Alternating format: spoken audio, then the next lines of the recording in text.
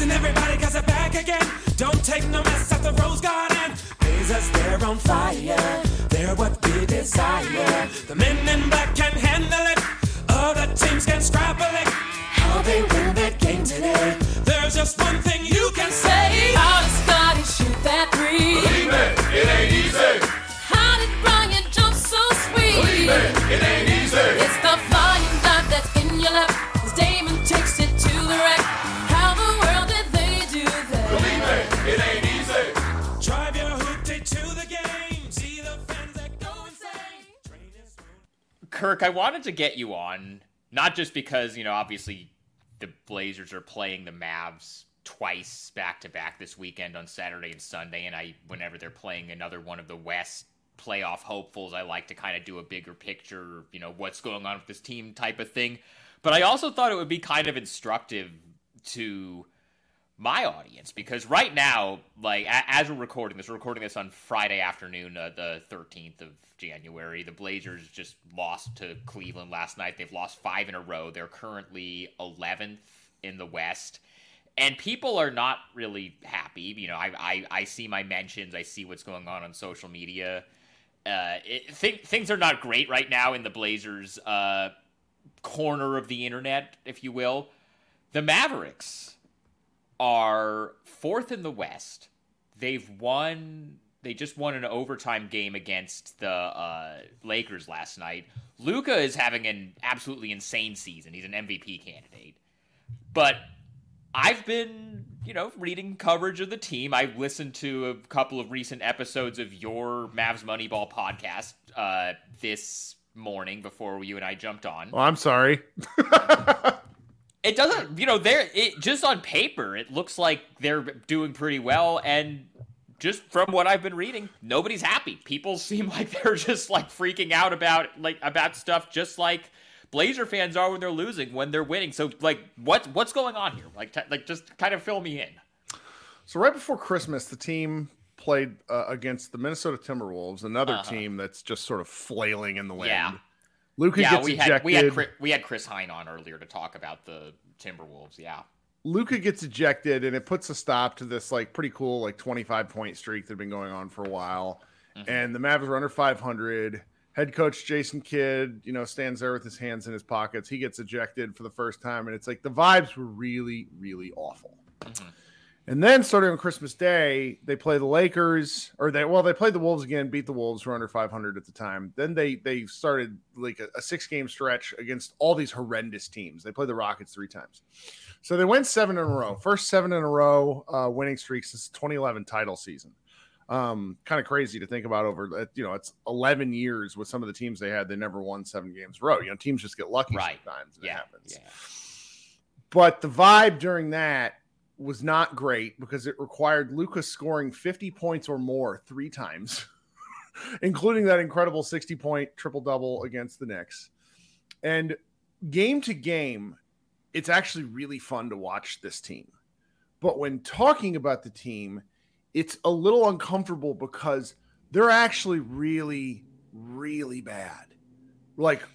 Almost shockingly so for a team that went to the Western Conference Finals. And part of that has to do with they've been dealing with some injuries. And the other part has to do with the players who are still on the team are all actually quite old and have taken significant steps back. Reggie Bullock being a key contributor, for example, just can't hit the broadside of a barn and couldn't stay in front of a chair these days.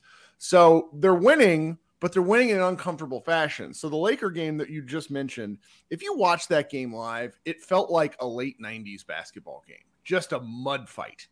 Awful refereeing, foul after foul. Nobody could hit shots except for the star players. Just it was fun, but it also wasn't fun if you're really into the team. And so there's just kind of this sense, for me at least, and for the people that I cover the team with and for, there's a sense of malaise and wondering if the bottom is going to drop out.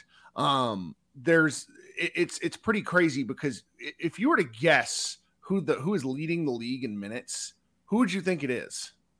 If you're asking me that about somebody on the Mavericks, I would guess that it would be Luka. But Luka is leading. Oh, he 37 and a half minutes. The next closest is Embiid. That at actually 35. tracks, though. That tracks, though. I mean, I'll bet Dame's up there too. That's the thing. Like Dame, where is Dame? I'll bet he's because he's 17th at 36. Yeah. Oh no, this 36. isn't organized by minutes. I'm a moron.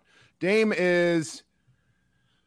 Yeah, Dame's right up there. I lost him here. He's 17th at 36, just under 36 minutes a game. Yeah, and that's something that Chauncey Billups has talked about is just he would like to keep Dame's minutes in the low to mid 30s and not in the high 30s to low 40s. It's just that they've had they've had so many injuries to their bench that they just haven't been able to keep his minutes as down as they would like them to. I mean, it seems like that's just kind of the same thing that Jason Kidd is kind of dealing with Luka now, where like they really, and honestly, this kind of reminds me of like some previous Blazers seasons where like the argument right now for the Mavs as contenders, and I don't think they're contenders. I don't think they're on the level of the three teams in the West that I think we can agree are actually good right now are Denver, New Orleans, and Memphis. And everybody else is kind of like in this huge jumble below that. Portland's 11th. They're 4 games back from 4th. And you can make clear arguments against those 3 teams. Like very against those 3 teams. Which is this? I had a discussion last night. Is this what covering the East has been like for 25 years? Like this is so weird. It kind of is because remember the year that the West used to be like. Mm-hmm. Remember the 2013-14 season just where 50 games everybody. Well, yeah, because that was the year that like the year that Phoenix had Dragic and Bledsoe and they won 48 games and were the 9th seed, and then in the East the Hawks won like 38 games and they played Indy in the first round, and that was like the peak of the just have 1 through 16 in the playoffs like discourse being the thing. My point is that like the argument for the Mavs as being a contender in the West is just Luka is so good that it literally doesn't matter what they have around him. Yep. And there have been years in the past where you could look at Portland and say, yeah, the supporting cast is kind of, whatever. There was all these questions about it. But they have Dame, so that's a 45-win team. And then once you get to the playoffs, you take him in a playoff series against anybody else. It kind of feels like at this point in Luka's career, that's just kind of what they're giving him to work with. Which is crazy. It's crazy because the way you can, once you have a guy on a rookie contract, it is similar to NFL rookie contracts where if you have a super duper star by year 3, you usually know. And so you have like a 2-year window to sort of get your books in order before the salary explodes and it just becomes more difficult. Unfortunately, by trying to avoid the bird rights trap with a bunch of pretty good players that the Mavericks had on the team, they stepped in it anyway, and they let Jalen Brunson walk for nothing because they were worried he was too expensive. And this is what they could have offered him. What was it, like 4 for 55? Well, that was before like the extension, and his father keeps saying he was willing to sign it, and that strikes me as after the fact PR because he was really good last year and he would have been crazy to sign it. Now the Mavericks could have offered him the max, like a 5-year, like $150 million deal. And they just opted not to, which if you look at the way he's been playing in New York, that wouldn't have been the worst thing in the world to do that. Right. And so they let him go for free. Then they have a bunch of guys. Like if you were to go look at their books right now, they're over the cap for a long time to like 2025 with the players that they have right now. And so it's just, they have a bunch of really poor single. I like a lot of these guys, but they are single skill players. And despite Luka having the ball a lot, just having someone else that could attack off the dribble right now would be like very, very helpful.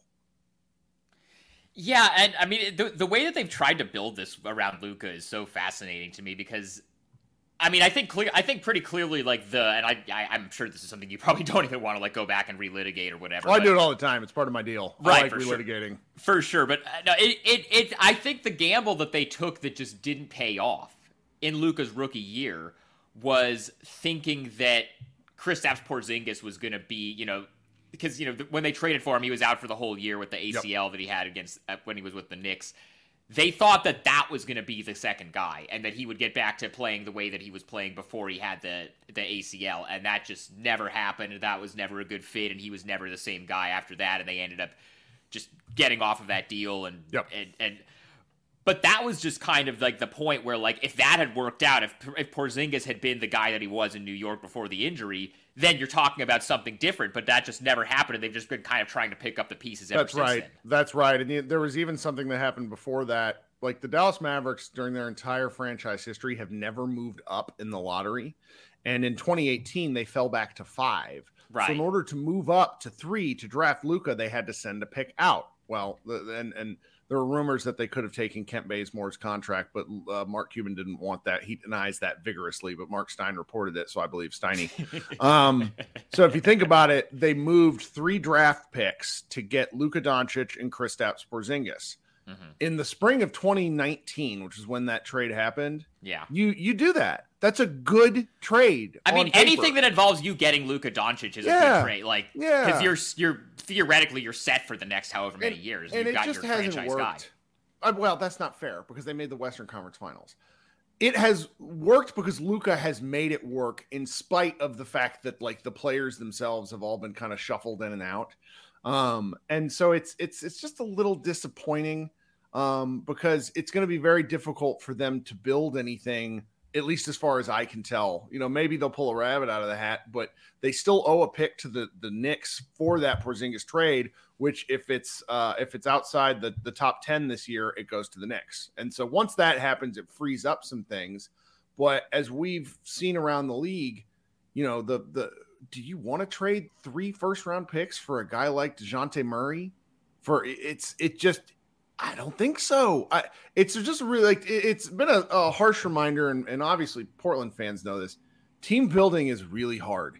You got to be lucky way more than you got to be good.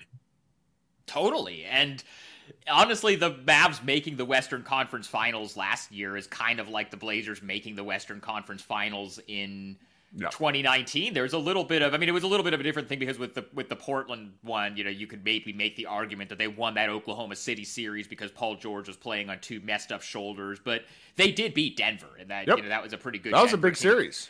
Whereas with the Mavs last year, it was like, and then, you know, then they go up against the Warriors, even without Durant. Like, that Warriors team was just like a buzzsaw. You're not beating the Warriors in a series. And then last year, I actually, going into that Western Conference Finals, and maybe this was stupid, you know, in retrospect, I thought the Mavs were going to win that series, and maybe that was just me overreacting to the way they just destroyed Phoenix the last couple of games of that second round series, especially Game 7, but maybe that was really just more of a Phoenix was completely melting down than it was anything about the Mavs being that good.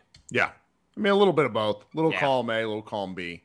And then, you know, you run into the Warriors last year. I think it's hindsight is going to be fun for them because they did not have a great season, and they did turn it on. Like, the Grizzlies punched them in the mouth, and then they became a very good playoff team and just didn't back down for 2 straight series or 3 straight series, and they won the title. So, you know, it's tough to winning a title is tough. Building a team is really tough, and it's sort of one of these things where the Mavericks fans are now anxious because, you know, with the way superstars go these days, if they're frustrated, they can ask out. Now, Luka is, by all reports, an incredibly loyal guy. He's not really forced anything with the front office to date. He's not leveraged anything whatsoever. I think he was in on the kid hiring, but that's probably it. His mentor, Goran Dragic, didn't get brought on this offseason, despite, like, very clear indications that was something that both he and Luka wanted. So, you know, there's still some things that he could do, but everybody's a little, like, mildly antsy because Luka's putting up, by the numbers, an incredible statistical season. It's just remarkable what he's doing. Absolutely insane this year, yeah. So but, you know, does that happen if he has another really good guy on the team? I don't think so. I mean, it's sort of a catch-22, and I've you know, like our friend Matt Moore says that he thinks, like, this might be Luka's numbers season just to see what he can do, and then maybe he'll, like, put his foot down and say, let's really try to build something here. But we'll see. I'm not sure. Is there what you're saying is that, like, there is talk, even if it's not based on anything, there is just like a feeling among, whether it be, the fan base or the local media or whatever, that Luka might be looking at the Mavs and being like, I don't know, we'll see. Like, is that something people talk about, or is that just something that people talk about because you think there's something there, or is it like this, or is it like a Dame thing where it's just something that people talk about because that's the only way people know how to talk about stars who haven't won a title yet? It's honestly probably more of the latter. Yeah. But Mark Cuban's involvement with everything front office related, and the Mavericks sort of PR machine, which is very good at telling everyone that, this will actually be good for the team. It will, they'll be better without Brunson. We'll be fine. That sort of stuff has gone shockingly quiet. Whereas in years past, you may remember this from 10 years ago, they did everything they could to make a run at Chris Paul and Dwight Howard. They destroyed the title team. After Dwight Howard signed somewhere else, or he opted into the last year of his Magic deal. That's what it was. Cuban actually said, we'll be better without him. And they're just masters at that sort of sell job. And everybody understands that Luka is not Dirk. So there's just a little bit of trepidation of wondering if he's going to be less patient, because Dirk never put his foot down. The only thing Dirk ever put his foot down about was insisting that Rajon Rondo come to the Mavericks, and that was a terrible call and a reminder that superstars should probably stick to being superstars and not GMs. So